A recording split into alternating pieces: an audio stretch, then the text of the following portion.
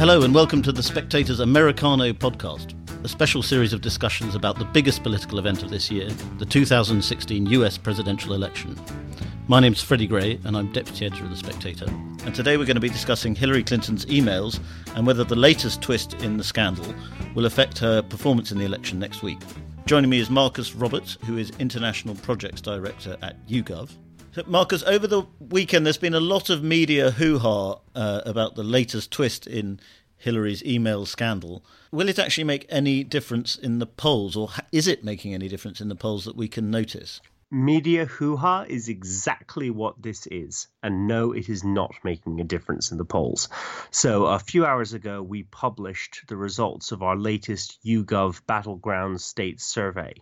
And we asked to what extent is the email controversy affecting your vote decision-making. 71% of battleground state voters said that it will not change their thinking with regard to their vote. When we look at the latest YouGov round of battleground states polling on a state-by-state basis, we see Hillary up by 8 points in Pennsylvania, Mr. Trump behind by 3 points in Colorado, also behind by 3 points in North Carolina. He is ahead by 2 points in Arizona. But as we said the other day in our last podcast, the very fact that we're talking about Arizona as a battleground state is a problem for Donald Trump's campaign. So the simple answer is this is more media hoo-ha than anything that's actually affecting voters in the polls. Is it fair to say, though, that the polls were tightening before this story broke over the weekend? Yes, it is. And the polls were always going to tighten at this point because of Republican enthusiasm numbers. What that means is the extent to which base Republican voters were always going to end up voting for the Republican candidate. And for a while, when things looked very black, they might have been telling pollsters that they weren't intending to vote for the Republican nominee, but experienced election hands never really believed that to be the case. So when we saw previous high poll numbers for Mrs. Clinton, 11-point leads, 14-point leads, it was always a good idea to put that with a pinch of salt. Let's take Pennsylvania as an example here. 78% of Republicans in Pennsylvania say they're enthusiastic about Donald Trump. This compares with 88% of Democrats saying they're enthusiastic about Hillary Clinton. All Donald Trump needed to do to narrow the polls was increase his own support amongst existing Republicans. He has done that. That is enough to increase the number of votes that he gets to some extent. It is not enough to win the general election. I suppose the point might be that as long as the media are talking about Hillary and her emails, they're not focusing on Donald Trump and his myriad downsides as a candidate. And that's true, and that will be affecting these enthusiasm numbers. But you could probably say that these enthusiasm numbers were going to go up for one reason or another, regardless. A good parallel example of this is Mitt Romney versus Barack Obama 4 years ago. After President Obama's disastrous first debate, you saw a big jump in the polls for the Republican nominee of the time and a narrowing of the polls in the home stretch. Now, that was again as Republicans returned home to roost for their candidate in the wake of bad news for the president and good news for their candidate. But this is probably why the parallel is so apropos. Those Republicans returning to the Republican candidate were enough to narrow the polls. They weren't enough to win. So yes, it is good news for Donald Trump and bad news for Secretary Clinton that we're having this discussion in the media right now about Hillary Clinton's emails.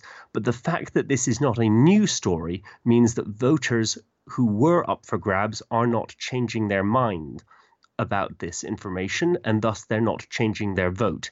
And that's why Donald Trump still finds it next to impossible to make it to 270. If polls are showing that Hillary's lead has decreased from, say, 11 points to, say, about 4 points, that starts to put her, if not within the margin of error, within a margin that might be caught by this invisible Trump vote factor that we keep reading about. Possibly, more likely the other way around. Remember that President Obama 4 years ago overperformed his final polls by 2 to 3 points in most battleground states, putting in a better performance, for example, in Florida than anyone expected, and thus winning Florida, albeit by a very narrow margin, despite the fact that most pollsters, if not almost all pollsters actually at the time, said that Florida was out of reach for the Democratic nominee 4 years ago. That's down to the Democrats' strong ground game, their strong ability to turn out the vote? That's exactly it. And that's why what really matters right now, even more than the polls, even saying as a pollster as I am, that there is something that matters more than the polls, and that is the organization of the early vote. Right now, nearly 1 in 4 Americans who are going to vote have already voted. Most of them have voted at times in which there were very strong poll leads for Secretary Clinton and bad numbers for Donald Trump.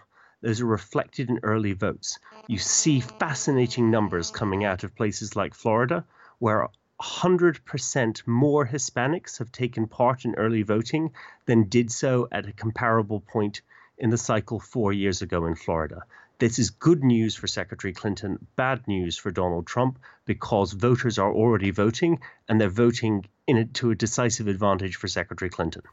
Another theory that does the round, certainly in Trump land, if nowhere else, is that Donald Trump might be able to appeal to more and different minorities in ways that, again, the polls haven't been able to pick up.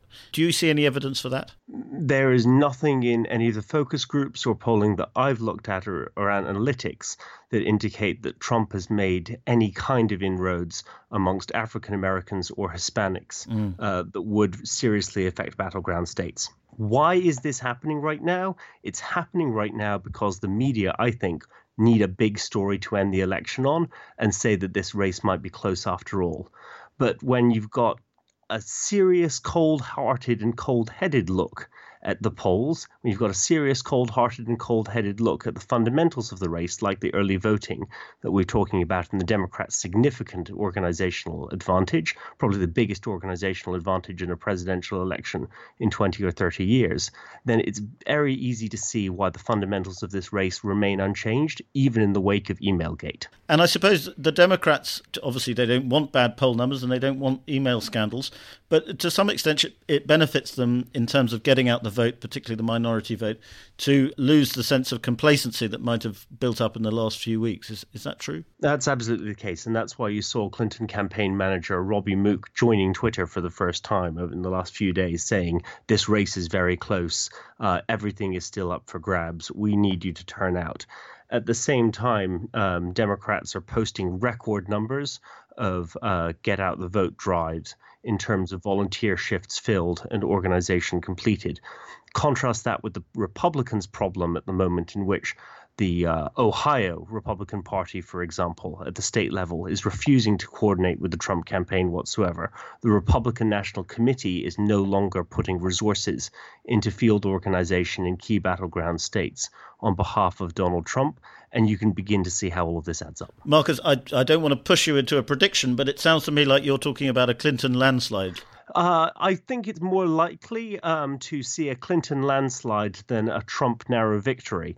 I wouldn't say that it'll be quite a landslide if you take the technical definition being 370 votes plus, when you only need to win 270. I don't think she'll make it that high. But as things stand, Hillary Clinton is more likely than not to win the major battlegrounds like Virginia and Colorado and even North Carolina and Florida. And if she carries those whilst keeping states like Pennsylvania and Michigan in her column, as all of the polls agreed that she will, then once again you can see quite a strong and comfortable victory for Secretary Clinton. And last question, if it is somehow a Trump victory, will you eat your hat? Absolutely. But I think that if it is a Trump victory, we'll all be eating more than our hats. It will be a very, very interesting experience, to put it mildly.